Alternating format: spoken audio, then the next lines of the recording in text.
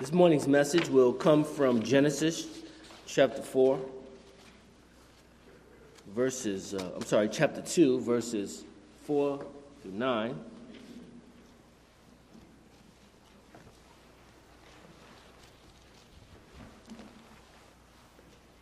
And soon we will be reading God's Word, Genesis 2, verses 4 through 9.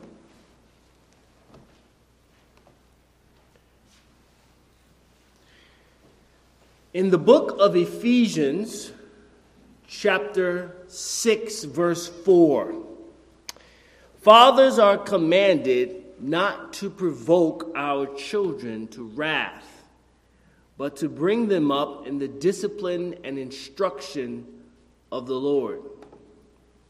The Living Translation of the Bible states, "Don't keep scolding and nagging your children, rather bring them up with loving discipline." Phillips' translation says, "Don't overcorrect them." There's a tension within the text. To go too far to one side, your children might become embittered, and you make it difficult for them to obey the commandment. But if you go to the other side, if we never correct them, then we leave them to themselves, and then Proverbs teaches they will bring shame to their parents. So as parents, we must live with this natural tension. We must stay right in the middle. But maybe you're here and you're not a parent. Well, but if you have a Touch ID phone, you might know that if you apply too much pressure, Siri will start talking to you. And if you don't apply enough pressure, the phone just doesn't work. We must press just enough. And children, don't think you're off the hook. You have to deal with this tension as well. If you order a soft ice-serve ice cream on a hot summer day, you must apply the right amount of pressure to the ice cream cone.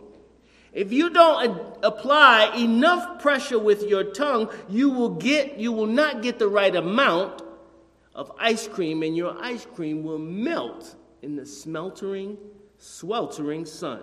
But if you apply too much pressure, your ice cream will fall to the ground. There again is an example of this natural tension we must live with. Now, there is a tension in our worship towards God. It is found in the first 2 chapters of Genesis. Before we highlight this tension, let us read Genesis 2, verses 4 through 9. You should be there. This is God's word.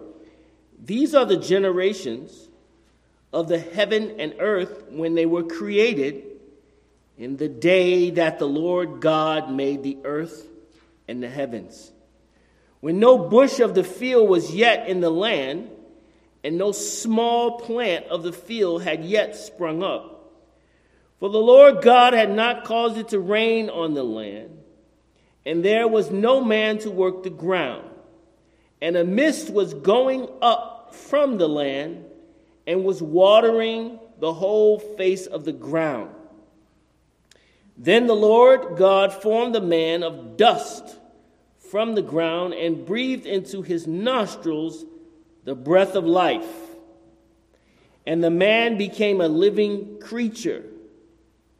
And the Lord God planted a garden in Eden in the east, and there he put the man whom he had formed. And out of the ground the Lord God made to spring up every tree that is pleasant to the sight and good for food. The tree of life was in the midst of the garden, and the tree of the knowledge of good and evil. Let's pray. Father, we do thank you and we give you praise. We pray that you make this book come alive to us today and that we may obey it and that we grow in your grace and look more like Christ Jesus every day. In Jesus' name we pray. Amen.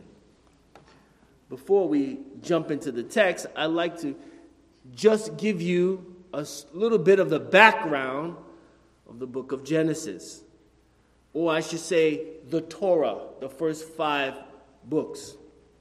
The children of Israel had spent 40 years wandering in the desert after being miraculously delivered from Egypt. Now they were about to go into the promised land. They had been heavily influenced by the gods of Egypt. You know the story. Moses went away, and when he came back, his brother said, I don't know what happened. I just threw some stuff in the fire, and out came this calf, this golden calf. It's pretty amazing that something just popped out like that. Sounds like evolution, just popped out of nowhere. For instance, though, these Egyptian gods, one was named Shu. Hope I'm pronouncing it right. Those of you who study Egyptology can correct me later, but I think it's Shu. Was the Egyptian god of dry air. Tefnut was his twin sister, and she was the god of moisture and rain. Shu was a man with a feather on his head, and Tefnut was a woman with the head of a lioness. Now Moses uses chapter 1 in Genesis to remind the ancient Hebrews, and also us, that God alone created the heavens and the earth, the sea and the dry land. He is not some higher form or higher life form of man, but both infinitely transcendent above his creation and uniquely within it. Eric Alexander, a minister of the Church of Scotland, said, the creation account challenges man in his littleness. To stop viewing God as though he were a person like ourselves. God is not the bigger human being. That's not who he is. That's not who the Bible reveals him to be. Isaiah 40:12-14 says, who has measured the waters in the hollow of his hand and marked out the heavens with a span? Who has enclosed the dust of the earth in a measure and weighed the mountains in scales? Slow down a bit. Let's slow our mind down a bit. Let's take the biggest mountain we've ever discovered or seen before, and let's place it next to the next biggest mountain or the bigger mountain. We don't know which one, but God can weigh both of these and tell us which one is heavier. This is how amazing the God that we serve is. And the hills in balance. To whom then will you liken God, or what likeness compares with him? No, we can't and dare not compare man or any other created thing to the maker of heaven and earth. The creation account in Genesis chapter 1 makes it clear that God has no equals and no rivals. He doesn't have a twin sister, and he does not pout and get angry at human beings when they are late bringing him some sacrifices. Chapter 1 of Genesis reveals these things to us to remember, our God who art in heaven, hallowed be thy name. One of the dangers of believing God is just like we are, is to reduce him to the status of a compassionate friend or empathetic family member. But some of your problems are larger than any human friend can handle, or any empathetic family member can bear. No, we have a Father in heaven who created all things that exist, the seen and the unseen. How long and how many times have you thought about that? Today is the Sabbath or the Lord's Day. Maybe you can take 10 minutes to think about the fact that there are multitudes of things that have been created that we can't see. They're microscopic. Diseases and bacteria. Things that will lay us out flat. But we can't see it. But God can. He's able to see everything. He created everything. How amazing is this great God that we serve? He measured the waters in the hollow of his hand so that same hand is able to deliver you. So let's stop reducing God to some mere Superman, because some of your problems are too big and too complex for a mere Superman. We need the Father of lights who gives us good gifts to show us and deliver us from all of our miseries. If you are here today and you have fallen into that ditch, cry out to God. God's hand is able to pull you out and give you hope. Now, we spent 3 sermons about our glorious God in chapter 1.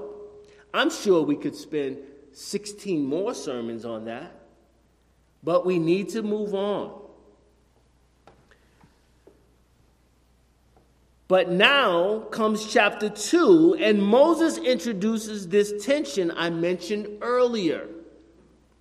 The Israelites might have been corrected in their thinking, and now they have come to embrace the majesty of God, this majestic God. But if they're not careful, they will think that God is so holy and transcendent that he can't come to human beings. Or he won't. So the tension is God is high and lifted up, and he is near to man.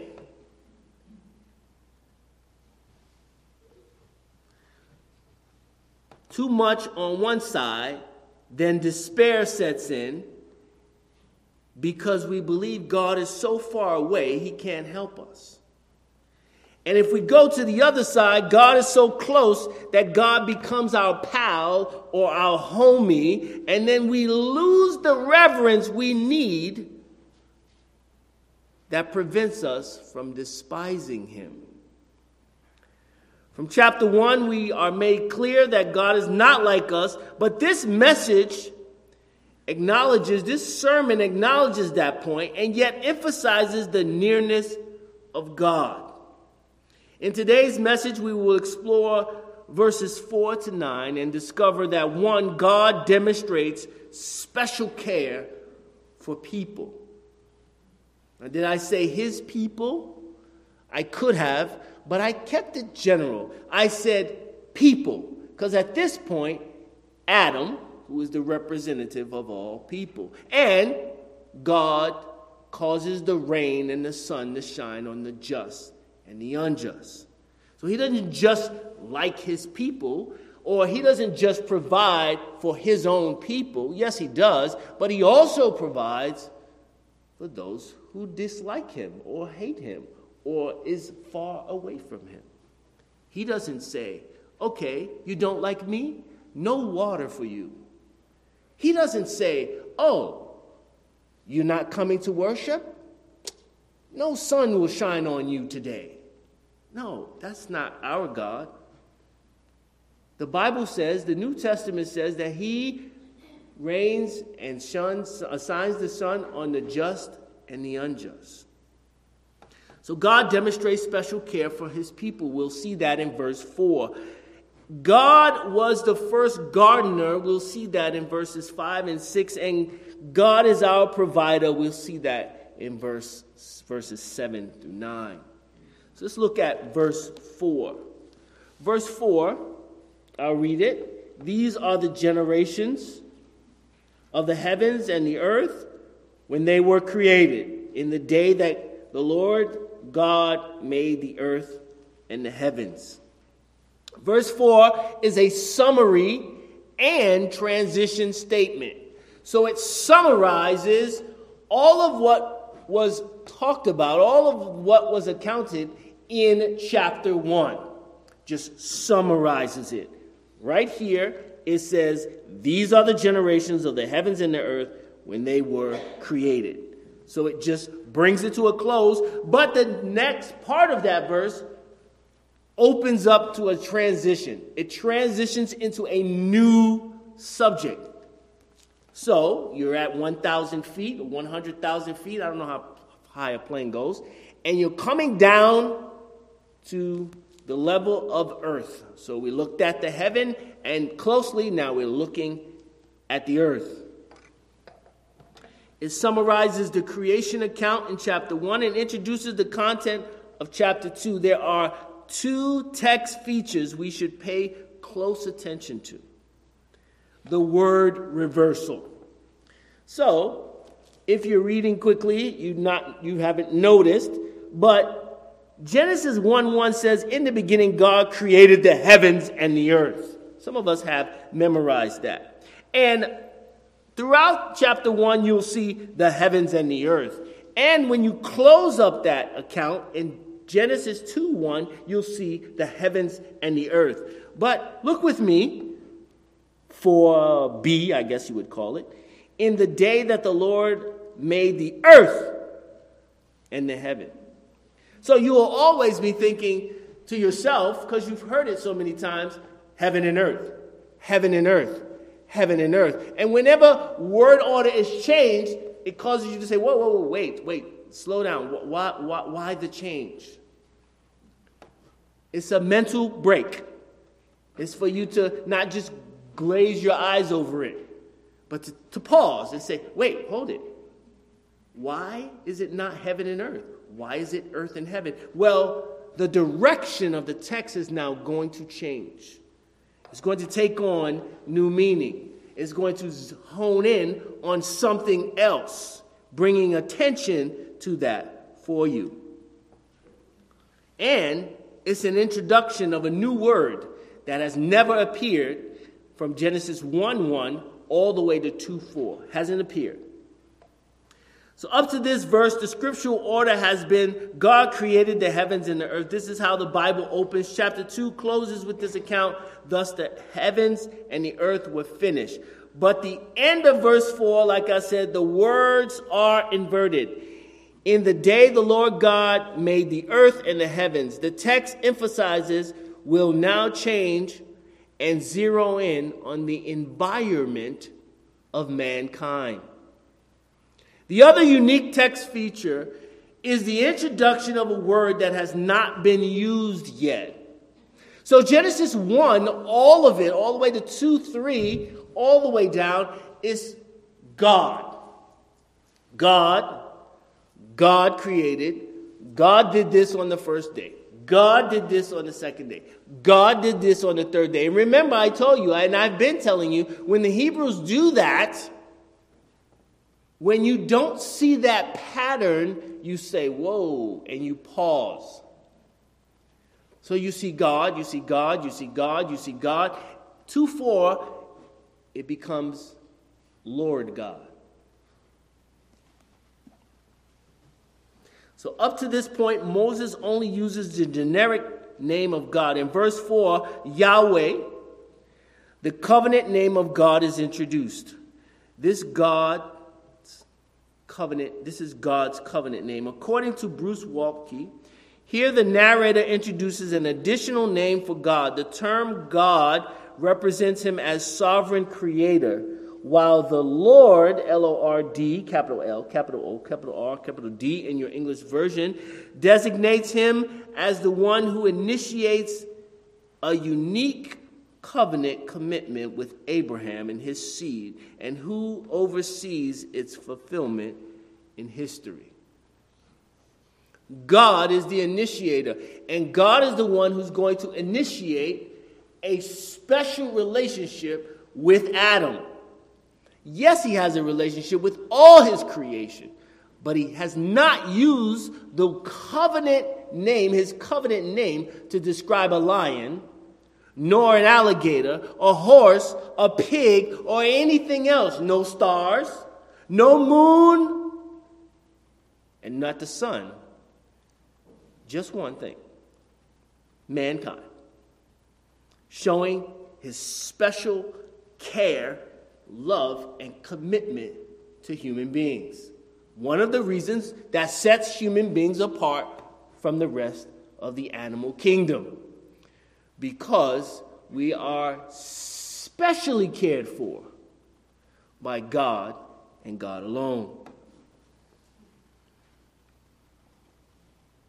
God cares for his people and know that we are but sinful flesh. So he has allowed us to have a relationship with him through his covenant. And I'll be reading the Westminster Confession of Faith now, 7.1.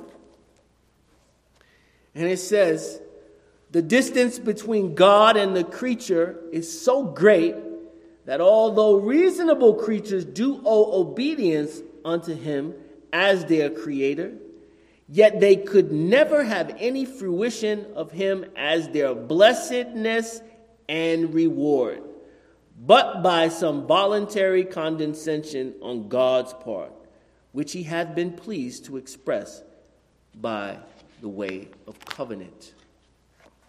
This is two pieces of textual evidence that prove that God initiates a covenant relationship with his people.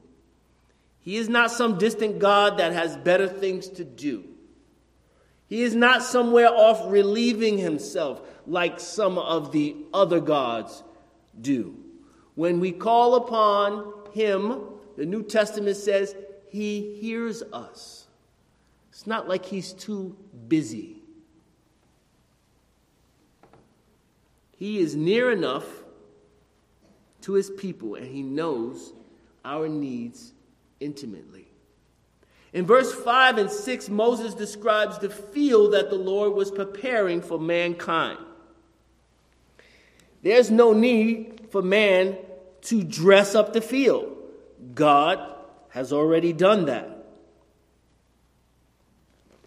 He is not in heaven, lonely. Didn't want heaven to be a place. He's lonely in heaven and wanted to create us and put us there because he was lonely, or because he couldn't do the job, or some of the other contemporary songs that says, you know, the only reason God called you because he was lonely without you in heaven. What? That's hogwash. That's silliness. God had already and was already in detail. Before he says God created man, he had already prepared.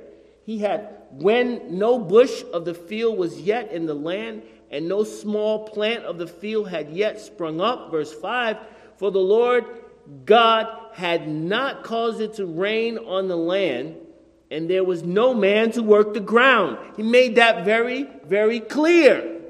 He did it himself. He was the first gardener. He didn't need man. He chose man for his delight and his glory. And the mist was going up from the land and was watering the whole face of the ground. Then, transition word, then. After all of that took place, then God created or formed man of dust from the ground. God here is the first gardener. Jesus picks up this description in John 15. He says, he is the true vine, and my Father is the vine dresser. God our Father is the one who's committed himself to making sure all things are perfect for the growth and final glorification of his people, all of his people. If the Father spent so much time and meticulous care on the environment for man, how much more time and care will he dedicate to us, his people? Let's take comfort this morning that God is near us. He has a plan, or he had a plan for the setting of Adam. Don't you think he has a plan for you and for me? Do you think he has anything less for you and me than Adam?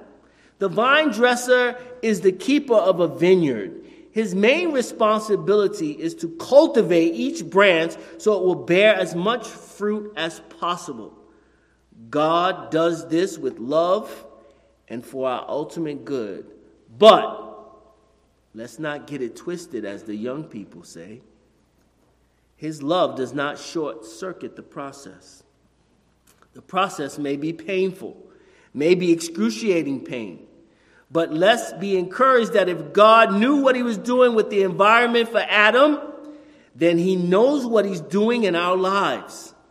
Today might be a tough day for you, a tough week, a tough month. Maybe you started the year off and it's been tough. One loss after the other, whether it be a person or whether it be your health, or whether it just be you can't even figure out what the loss is. You're just grieving. God is near. And he knows how, where, and when to prune. So call out to him today for his grace to endure where you are. Verse 7, it says, Then the Lord God formed the man of the dust of the ground and breathed into his nostrils the breath of life. Up to this point, God has spoken everything into existence. If you've noticed, he's spoken everything into existence. But I think this is one of the reasons that we can say why God cares for his people in a different, in a special, in a covenantal kind of way. Come on. Obviously, God could have said, let there be man. And there was man. He did it with light. He did it with everything else. And God said, and God said, and God said, and God said. But not here. Not here. Here, he formed the man of the dust of the ground, and he got really close and personal. He breathed into his nostrils the breath of life. We owe everything to our God. But I think the emphasis, if you're following me, I think the emphasis is that man is special in God's sight. He did not have to do this. He did not have to touch man. He didn't have to breathe on mankind. He didn't have to do that. He could speak everything into existence, but he made man out of the dust of the ground. When I was in grade school, I was in shop class. They used to teach woodwork, ceramics, and art in all the same class. I remember making a ceramic cup. I would take my lump of clay, it was in a little bin there, it's wet. You put it on a wheel or something was that spun around. And at certain places, I would have to use more pressure than other places, and then it would fall apart, and then I would have to go get another one, and it was all trial and error with me. When I was done, I put my name and a thumbprint on the bottom before it went into the kiln. When all the cups dried, they all look alike. Nobody had painted them yet, so they all looked the same. I had to go over there and turn mine over, and on the bottom look for my name and my thumbprint. God is depicted in the Bible as the potter, and we are the clay. When God is forming us into the image of Christ, there are times he must apply more pressure to different parts of our lives. We may be on that potter's wheel right now, And God is applying pressure. But unlike me with my cup, it is not about trial and error with God. He knows exactly what he's doing. He has stamped his image on our soul and has plucked us out, the millions of people, to have a relationship with us. Again, verse 7 communicated to the ancient Israelites that God has a special covenant relationship that is different than all the other creation. It is also contrasted with those gods that they were delivered from. According to Egyptian legend, man was created from Ra's sweat and tears. But our God used his own hand to create us. Again, another indication that God is near to his people. God is the Father. God the Father was the first gardener. God watered the ground from the mist. God planted a garden, and he put trees in the middle of the garden. He put everything in the garden that the man needed. The last thing we notice about God is found in verses 7 through 9 in this text. God is the provider. The first thing we see in that God provided for us his very life for mankind. Man needed the breath of life to become a living soul. God did not ask man what he needed. Hey, Adam, do you need a tree so you can get some oxygen? He didn't ask Adam anything. He saw the need and provided for that need. God knew that mankind needed water, so a river flowed out of Eden to water the garden. Mankind needed vegetation to eat and sustain himself. The trees were planted there for food and oxygen. He knew men would need to eat, and from the tree of life, so he put that in the middle of the garden. The tree of the knowledge of good and evil was also put there for God's purposes. Don't ask me. But notice that God didn't just put the trees there to be good for food, but pleasant to the sight. God made the trees beautiful for man's pleasure. If God did all of this for mankind, how much more will he do for those who call upon his name in times of distress? We are here this morning to look at this passage and see who our God is. The one that's revealed in Scripture, not the one that's made up with a feather on his head. Not those gods. Not the one who has a twin sister and he hates her and he's trying to kill her and she's trying to kill him and they have children. Weird stuff. That's not the God that we serve. The God that we serve is revealed in the text right here.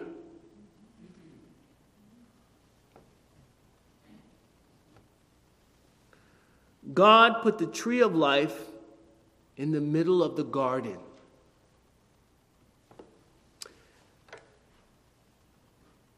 Now, we will probably get to this chapter, and sometimes for a preacher it's taboo, you shouldn't go further ahead. But just to make this point, later in chapter 3, after the man had sinned, God mercifully blocked access to the tree of life.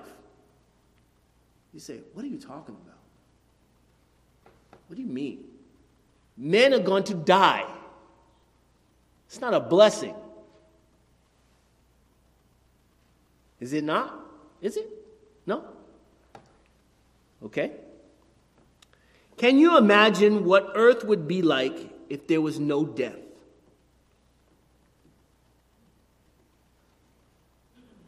People like Cain would still be here. And Abel probably wasn't going to be his first victim. Jezebel would be here. I don't know if she would live in Clifton Park. She might live in Boston Lake. But I don't know where she would live, but she'll be here. Stalin would be here. Hitler would still be here. Or you name it. Whoever you can come up with. And what would be their passion? What would be their driving force? To torture. To torture you, to torture me, and no relief will come because there will be no death. But nevertheless, the tree of life remained inaccessible. God said, we got to protect this, because if man reaches it and eats of it, he lives forever in this sinful, degraded state. So we have a problem. Our sins need to be atoned for, but just as God provided for Adam everything he needed, God provides for us in our time of need. We need access to that tree of life, but we first need our sins forgiven. God has sent his only Son, his only begotten Son, into the world to forgive us of our sins and to give us his righteousness. You can receive Christ today if you just call out to him. He will forgive you of your sins and welcome you into his kingdom. And what about that tree of life in the middle of the Garden of Eden? You ever wonder about that? Jesus says, I am the way, the truth, and the life. No man comes to the Father except through me. And no one can eat from the tree of life except you come through me. In the book of Revelation chapter 2, verse 7, Jesus says, to the one who conquers, I will give to eat the tree of life, which is in the paradise of God. The tree of life, the one that was mentioned right here in Genesis 2, is mentioned all the way at the end of the book of Revelation. I know chapter 2:7 is not the end, but we'll get to that part. But it's the last book of the Bible. Revelation is talking about the tree of life. It mentions it 3 times. So you're telling me the gospel is right here in chapter 2 of Genesis? Yes, it even came before chapter 3. You're witnessing to somebody and they're reading chapter 2 and they're saying, I don't understand what's going on here. You can say, hey, you need to eat from the tree of life. And they say, where is it? We don't know, but we know who has access and we know who can give you access. Okay, let me go. No, wait, you can't go right now. You're sinful. And you must have those sins forgiven. And you must be cleansed. And you must receive the righteousness of Jesus Christ. This is the gospel. Oh, you thought the gospel was just Jesus died, buried, and resurrected. This is the gospel right here. This is the good news. That the tree of life is available or will be available to God's people through the work and person of Jesus Christ. Hallelujah. Praise God. If you don't get excited about that, you might be dead, I don't know, or asleep, one. But that's something to be excited about. We have access, or will have access, through Jesus Christ. In the book of Revelation chapter 2, he says, chapter 2, verse 7, to the one who conquers, I will grant you to eat the tree of life, which is the paradise of God. In Revelation 22, verse 14, Jesus also said, blessed are those who wash their robes, so that they may have the right to the tree of life, and that they may enter the city by the gates. We're going to go in through the great doors. We're not going to climb over any walls. We're not going to come through the back door. We're going to go straight through the gate. And we're going to be welcomed. How much closer can God get to us? Well, the Bible says, since therefore the children share in the flesh and blood, he himself likewise partook, talking about Jesus, of the same things, that through death he might destroy the one who has the power of death. There he had to be made like his brothers in every respect, so that he might become a merciful and faithful high priest in the service of God to make propitiation for the sins of the people. Hebrews 2, verses 14 to 18. This is as close as you can get. For we do not have a high priest who is unable to sympathize with our weaknesses, but one who in every respect has been tempted as we are, yet without sin. So, what good is that information? What does the writer of Hebrews, I think it's the Apostle Paul, but don't tell David that. Don't tell Pastor David that. Because he gets into a debate with me every time. I just say, hey, R.C. Sproul believed it was Paul.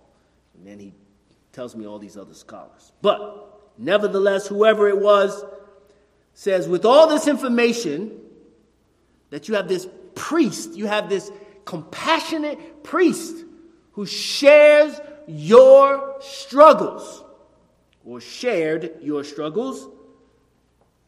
Let us then with confidence draw near to the throne of grace.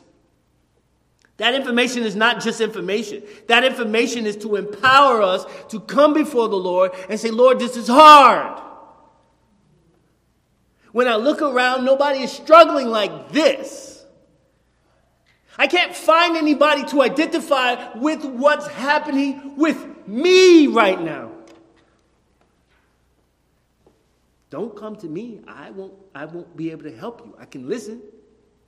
But take this information and go with confidence and draw near to the throne of grace. And the promise is here. The promise is here that we may receive mercy. We need God's mercy and find grace to help in time of need.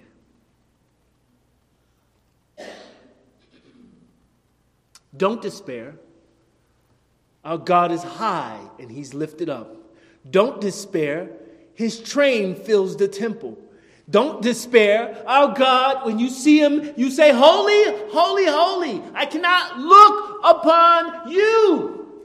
I'm a sinful man and I'm amongst sinful people. I can't look.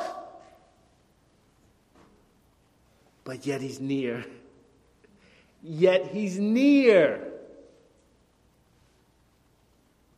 It boggles my mind, but it fills my heart with joy.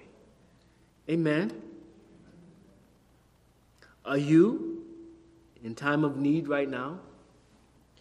Then draw near to God boldly and find the grace you need. Come to Christ and let him forgive you of your sins and give you eternal life. Come to Christ and lay your burdens at his feet because he cares for you. Draw near to God because he's near to you.